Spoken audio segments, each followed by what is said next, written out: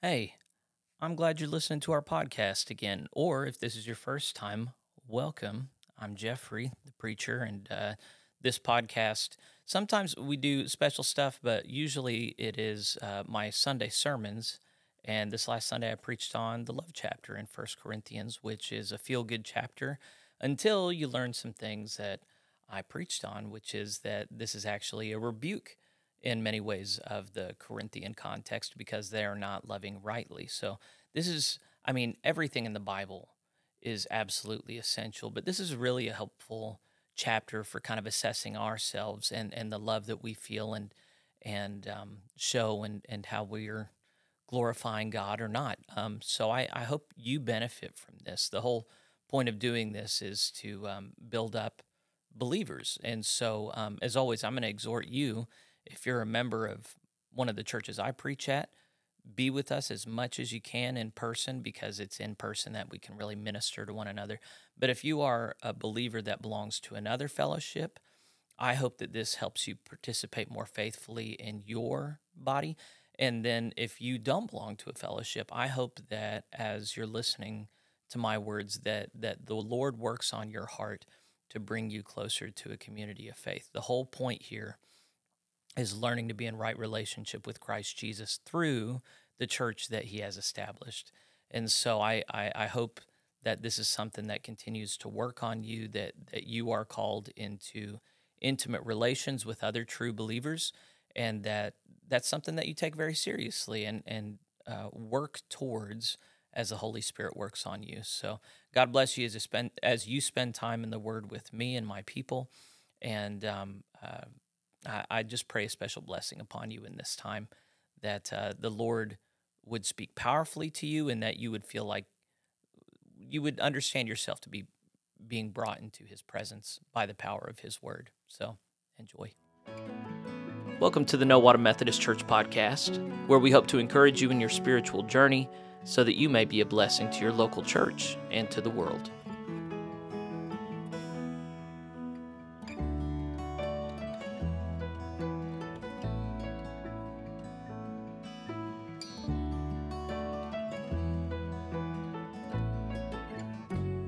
As a general refresher, this letter is written by Paul to this church that he planted. It's not doing well. He begins admonishing them at the beginning for having factions. They're having factions dividing on a number of lines and a number of behaviors.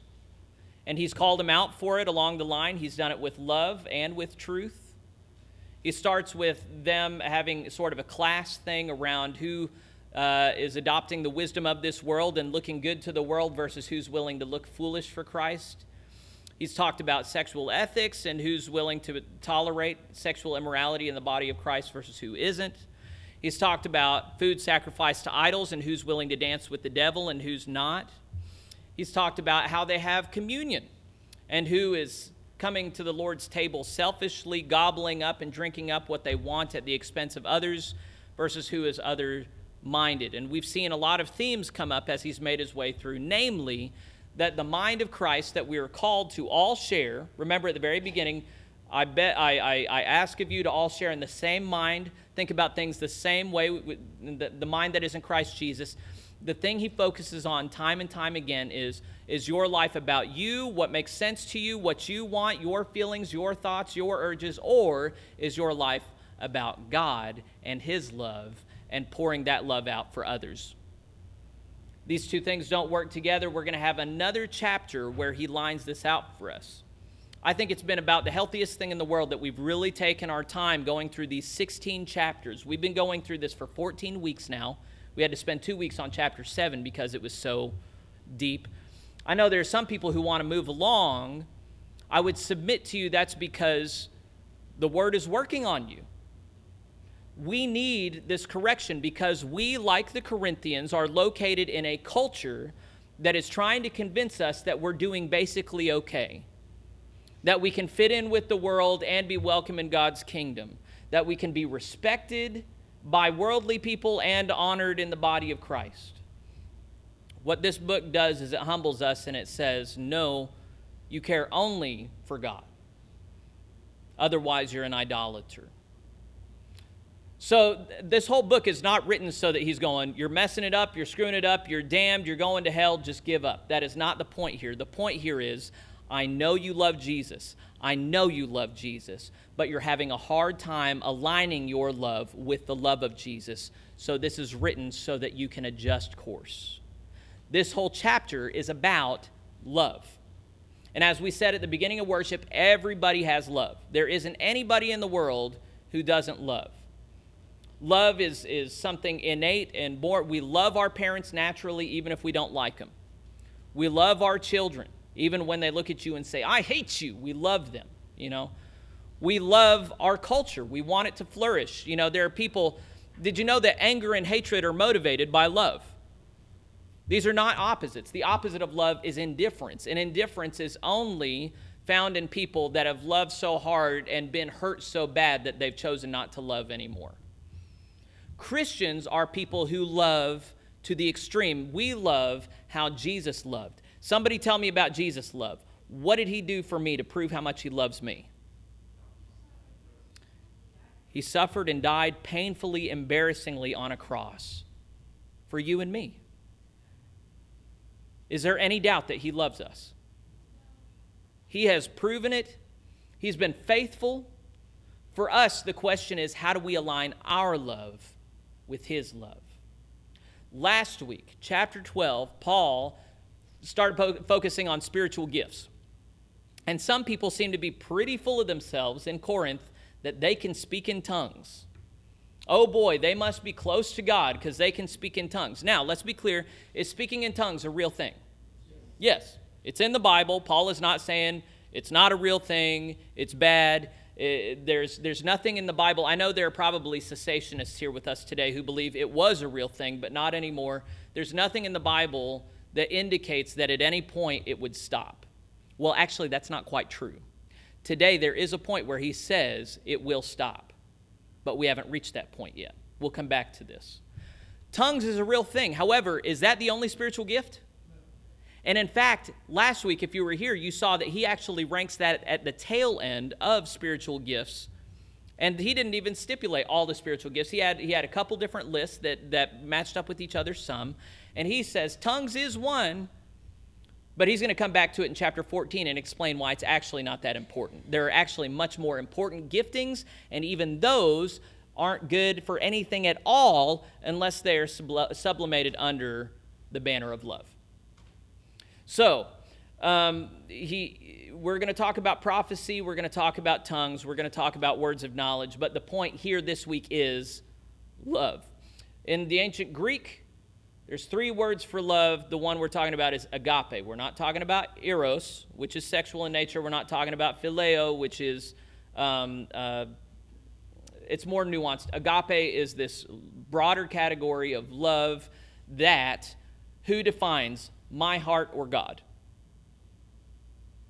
Who defines what love is? My heart or God?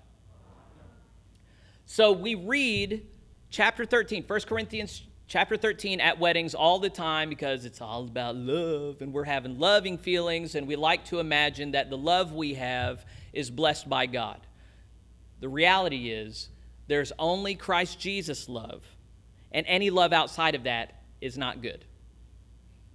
There is love that is of this world and not worthy, and then there is God's love that lasts for an eternity. And so we're going to get into that eternal love language here in a bit. But this is one of those chapters that people love to hear because they don't realize it's a rebuke. That what he lifts up here as he talks about what love is, and you look at the previous 12 chapters, you're going, hey, these are not qualities that the Corinthians have. And then when he talks about what love is not, well, heck, he's just been picking on all those things, saying that's what the Corinthians have. So this is in the form of the form of literature is called an encomienda, which is in praise of a virtue. But this virtue is lifted up as God modeling it and us trying to reflect it back, but not doing a good job. So what we're going to do as we go through here, and he's talking about love, is we're going to reflect on our personal love. Everybody here loves. How much does my love reflect the love of Christ? And how much does the love we have in our fellowship reflect the love that is depicted here? So, and I'm just going to go ahead and own on the front end, I have not been perfected in love yet. As I give this sermon, as I read through this, I am not like Paul saying, follow my example. I have been perfected. I'm not doing that. Paul was perfected. He wrote these words. Well, we don't have to agree that he was perfected. If you want to argue, whatever. But he wrote these words because God made him worthy to write these words down. I'm only preaching these things not because I'm worthy, but because they need to get preached, okay? But as you're convicted, I'm convicted just as much, if not more. I'm not up here because I think I'm perfect. All right, chapter 3, verse 1. If I speak in the tongues of men or of angels, but I do not have love, I am only a resounding gong or a clanging cymbal. So he's talking about speaking in tongues here. On the day of Pentecost, remember, God sent his Holy Spirit and people spoke in other languages. They were real languages. Speaking in tongues is not speaking gobbledygook. It's other real languages. And on Pentecost, it was languages from other parts of the world. There also seemed to have been ancient believers that believed they could speak in angelic languages. That angels had other languages that through the power of the Holy Spirit, they were allowed to speak those as well. So he's not discounting that. He's not arguing with that. He's saying you can do that, but if it's not motivated by Christ's love, anytime you see love, it's not us putting our love in here. It's us looking at true love, God's love. If it's not rooted in God's love, it's a clanging gong, a noisy cymbal. So here's a good metaphor for what it's like if you speak in tongues but you don't have love. Do you hear that? Do you like that noise? There's only one person in this room that likes that noise. It's me. I love this noise. If I'm alone in my office, I got this pen, I'm making this noise. But y'all don't like this noise, do you? And that's what speaking in tongues is like. Unless it's undergirded by God's love, God is not pleased by it, and the world is not benefiting from it. You might as well just be clicking a pen and thinking you're great because of it, okay? Now, let's get clear. Does God pour out his spiritual gifts on people that are not right with him? I think he does. One of the people who did me lots of harm a few years ago has been known to be the main person behind God healing other people. He restored eyesight to a person that I've talked to. He's restored hearing to a person I've talked to. But the man was evil. He did some evil things. He did some things that there's no way that a saint would do.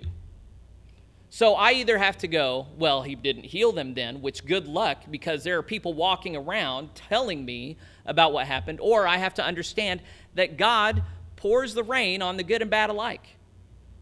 There are lots of people who are not right with God, and yet he has chosen to use as a vessel anyway. I don't like that. It doesn't make any sense to me, but that's how he does things. Just because someone is speaking in tongues does not mean they're right with God. That's the thing he is correcting here. They are feeling pretty good about themselves because God is using them as a mouthpiece for all kinds of languages. Clearly the Holy Spirit is interacting with them, but they're biffing it. Y'all know what that means? They're messing it up. They're being given this holy encounter with God, and they're not getting any holier because of it. Okay? So it's like a person who, we got some people who know the medical field. If you take antibiotics irregularly, is that good for you? No, that's going to ruin everything. That's going to build up antibiotic-resistant strains of all kinds of viruses in you. It's going to make you worse. The whole point is you have to let a good dosage exist in you for a while to get the job done. And that's what holiness is like. If you just dip your toes in every Sunday, if you just do it irregularly and then go back to an ungodly way of life, you're actually inoculating yourself against the Holy Spirit. That's what he's correcting here. There are people who think that they're growing in holiness because they do holy things sometimes. Not good enough. He's saying, if what you're doing glorifies God, you will see the love of God behind everything you're doing. If the love of God is not there, but every now and again the Holy Spirit just shows up and gives you something, you're not right with God. You should not take any comfort in that. That's what's under here. And then he's making it less of a thing. He's saying, if I do this, he's not talking about them. He's not saying, if y'all don't have love, you're not pleasing God. He's saying, if I do this, but I don't have love, I'm not pleasing to God. Paul obviously had love under everything that he did. He's standing from a place on the outside, pretending he's on the inside with them to an effect. Verse 2, if I have the gift of prophecy, and I can fathom all mysteries and all knowledge, And if I have a faith that can move mountains, but I do not have love, I am nothing. If I give all I possess to the poor and give over my body to hardship that I may boast, but I do not have love, I gain, everybody say it, nothing. See, to us, it seems like, hey, if I'm prophesying, I'm speaking in tongues, oh, I'm saying all kinds of words of knowledge. Oh, I have faith and I'm moving mountains. And I gave up all my money to the poor, and I've even given my body to be hurt. Like, surely that has to mean something, right? And what Paul says here is it matters this much if you don't have the love of Christ Jesus in your heart. Which is to say, you cannot earn your salvation. You cannot do anything to put God in your debt. You can only return the love that he has shown to you first. Did you love God first, or did he love you first? And he loved you so much you can never repay in full the debt that you owe. Amen? So all that we do is return what he has given us. And that does please him. It's a fragrant offering and sacrifice, our worship of him. But you can never earn your salvation. There is nothing you can do out of duty or obedience or wanting to look good to other people. No other motivation pleases him. The only motivation that pleases him is love. And the love that looks like his love. And what did Jesus' love look like? He, who though he was God, took the form of a slave, and as a servant submitted to God and died painfully, embarrassingly for us on a cross. And because of that, because of his humility, because of his obedience, God raised him up to the highest heavens, that at the name of Jesus, every knee shall bow, every tongue confess that he is God, to the glory of God the Father. That's the kind of love that you and I are called to. That's the kind of love. It doesn't matter if you speak in tongues. It doesn't matter if God never gives you tongues. If you have love, you're all right.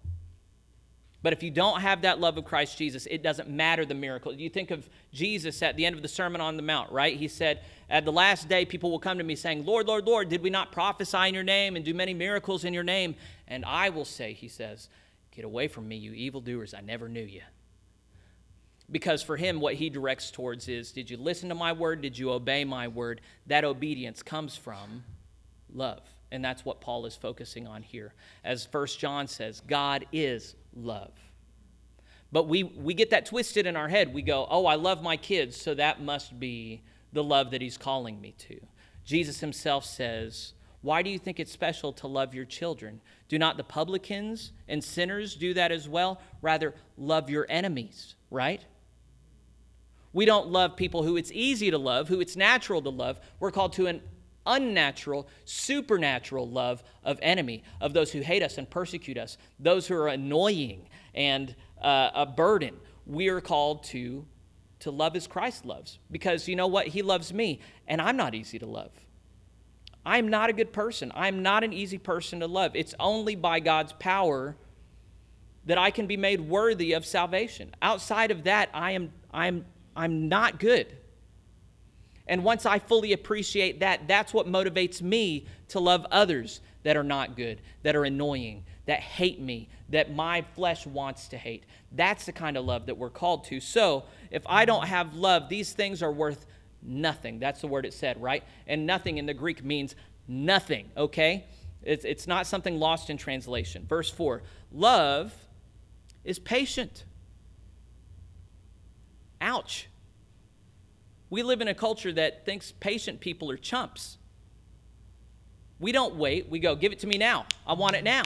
If you don't give it to me, I'm going to go over here. People are like that with churches. I want you to make me feel good about myself right now.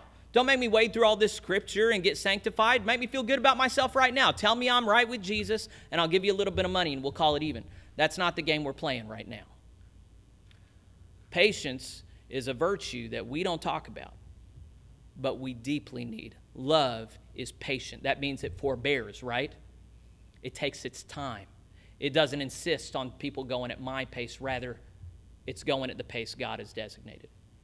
Love is patient. Love is kind. So patient is a passive response to God's love. Kindness is an active response. It's doing good for other people, showing love to other people who don't deserve it. Love is kind. It does not envy. Heck, guys, we're living in a country, in a culture built on envy. This so corrects us. Envy is looking at other people and what they have and wanting it for ourselves, right? It violates the 10th commandment, you shall not covet, right? Don't do that. If you're doing that, that exposes that God's love is not in you. Don't be envious. Be grateful for what you have. That's hard. Love is patient, love is kind. It does not envy. It does not boast. It is not proud. When people boast, are they thinking about themselves or other people? Themselves. And that's what he's correcting over and over again. How much of your headspace is focused on you versus others? If you're focused on others, you're not going to boast. You don't have room for that. You don't have time for that. You don't have energy for that. Don't boast. Love doesn't boast. It is not proud. That's related. It does not dishonor others. So he's getting real personal here, because he just said in the previous chapters, they're dishonoring others that don't speak in tongues, making them feel like second-class citizens. They're dishonoring others who can't get to the Lord's Supper early, and they're eating their food so that there's very little left. They're dishonoring others as they bring their sexual sin into the community, and that affects all of them in their walk with God. He says love doesn't do that. You think you love, but what you're doing is hateful. That's the thing undergirding all of this. So he's not saying the silent part out loud. He's just saying love doesn't do this. And then in the previous chapters, he's been focused on how they're doing this. Does not dishonor others. It is not self-seeking. So remember, that's how he's called them out with the Lord's Supper. They're thinking of themselves and not others. That's what he called them out on eating at the table of demons. They're thinking of their own hunger and not the way that eating food designated to idols is going to affect others. You see how this is all related? I always thought that this was like a timeout, and he just wanted to talk about how great love was. I didn't realize how connected it was to what comes before and what after. It is not easily angered. So he's talking about all these people breaking into factions. They're obviously angry at each other. He's saying, hey, if you've been easily getting angry, you don't have the love of Christ in you. And it keeps no record of wrongs. If you want to destroy a relationship, keep a record of wrongs. I'll tell you, I mean, it's a wonderful thing in a marriage whenever you're coming at the partner and they did something wrong and they say, you got a problem with what I did. What about what you did last week? And we still haven't figured out what you did a year ago. And all these things in between. Let me tell you about all the resentments I've been keeping against you. Is that a happy marriage right there? But it's not just marriages. People are like that with parents. People are like that with kids. People are like that with neighbors, with coworkers. It's a pretty normal thing for people to hold on to resentments. And every now and again, just get them out. Admire them. Oh yeah, I have this against this person. I have this against this person. And nobody can hold anything against me. I got something worse against them. Friends, if that's a game you're playing, you lose. There isn't any way to win that game. That's going to poison everything. Do not keep a record of wrongs. Verse 6, love does not delight in evil, but rejoices with the truth. There is a confusion around this one. I've heard the German word Schadenfreude brought up. That's when you take joy in something painful happening to somebody else. Is Schadenfreude always a sin? I would say not. I would say sometimes God's justice is poured out on people here and now, and man, that can be great. When there's somebody who's doing people wrong and God's justice is not saved for the day of judgment, but we get to see it right now, that's pretty great. That's pretty great. What it says here is, don't rejoice in evil. So what it's talking about here is when injustice takes place, whenever there is a wrong taking place, when someone didn't deserve to get hurt, if we're rejoicing in that, that's not good. So if I've got a grudge against somebody and they get in a car accident, well, no, that's a bad example. Let's get away from that. It's too complicated. I shouldn't have tried to do a specific example. You have to search your heart on that. Were they doing God offense? Are you, as King David said, teach me to hate those whom you hate. Teach me to love those whom you love. If there's someone who's offending God and there's punishment comes their way and you see it, I don't think that's a sin. If there's somebody who's trying to seek the Lord, but you just don't like them and something bad happens and it gives you joy, well, there's something wrong with your heart. Verse 7, It always protects. I think that's a good principle. I don't think I need to go into that one. It always trusts. It always hopes. It always perseveres. This trusting and hoping thing. I've heard people use this to kind of bless a Pollyanna-ish way of going through life, where just believe everybody. Just trust that it's all going to work out. Just trust everybody has good intentions. Jesus does not call us to be morons, okay? I know we're called to look like fools to people of the world, but we're not called to sanctify things that are not holy. We're not called to believe things that are untrustworthy. We're not called to create room for people who've made it clear that they don't deserve that room, that they're going to abuse that room. When it's talking about always trusting and always hoping, it's not talking about other people. It's talking about God. Always trust in his word. Always hope in his promises. Verse 8, love never fails. That also is regularly misunderstood. A lot of people think if I have the right love in my heart, I'm going to get what I want. That's the prosperity gospel message right there for you. If you please Jesus the right way, he'll give you the desires of your hearts. No, that's not what happens. The Greek word here, instead of fail, it means fall. That's a closer meaning. And whenever you read, say, Psalm 1, it's the wicked who fall on the day of judgment. What it seems to be clearly referring to here is love on the day of judgment does not fall away. It doesn't disappear. Love continues to the next stage in history. So love does not fall, doesn't fail, but where there are prophecies, they will cease. He's saying when Christ comes and we see him face to face, there are things in this time that are going to fade away. They're going to end. One of them, it says, is prophecy. There's not going to be any point to it anymore. No more prophecy after Christ comes. Where there are tongues, they will be stilled. Same thing. No purpose to tongues later. Where there is knowledge, it will pass away. Now, that's not to say we're all going to lose all our knowledge. He's going to complete the thought here. Verse 9, for we know in part and we prophesy in part, but when completeness comes, what is in part disappears. So the notion is not that it disappears. The notion is that it is completed. So prophecy is pointing towards a fullness that we don't yet know. Tongues are pointing to a fullness that we don't yet know. These words of knowledge, similarly, these are things that on the day of Christ's coming will be fulfilled. You know, so it's like Christ Jesus saying, I didn't come to cancel out the law. I came to fulfill the law.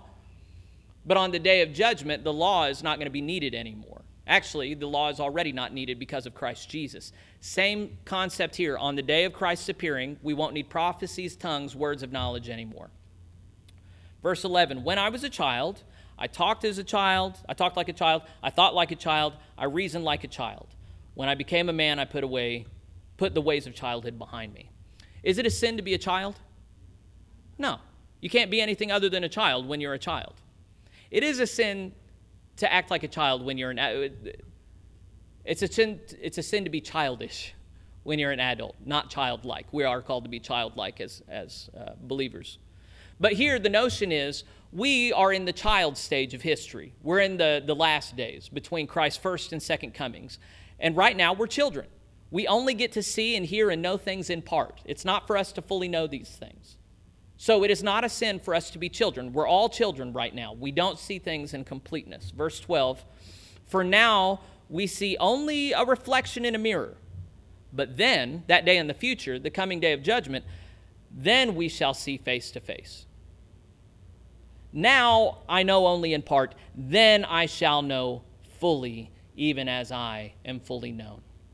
I never fit these things together the way that I did this week. I didn't see how it was connected to what came before and what after, and I didn't see how it is that love is a supernatural, the word is eschatological. The eschaton is last things, the final judgment. There are things that last after death and judgment and into the next world. When you love as Christ loves, you do something eternal. You do something eschatological. You do something that will not be burned away when the heavens and earth are burned away. You do something that brings you close to Christ and, in fact, binds you to Christ forever. Love seems like an ordinary thing for us. The love of Christ is an extraordinary, otherworldly, eternal thing that makes us godly, angelic.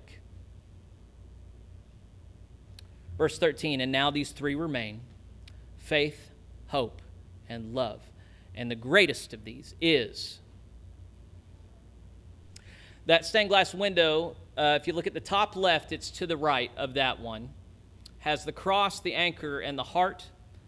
Those are Christian symbols for faith, hope, and love, if you didn't know that. So that window right there is to be reminding us regularly of this last verse of chapter 13 in 1 Corinthians. The reminder, faith and hope, they point towards that future day, but love lasts past. Those three things orienting us, along with these other principles established here, will set us right. The hope I have as I'm preaching through these things is not that people just feel guilty and then go home and go, well, that stunk. What's on TV? The hope is that this is a purifying thing.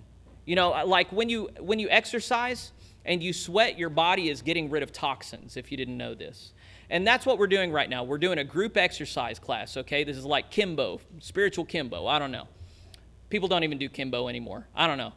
But this is a group exercise class, and we're allowing the spiritual toxins to come out of ourselves so that we can be purified as we go to our homes. But one thing is exercise, another thing is a healthy diet.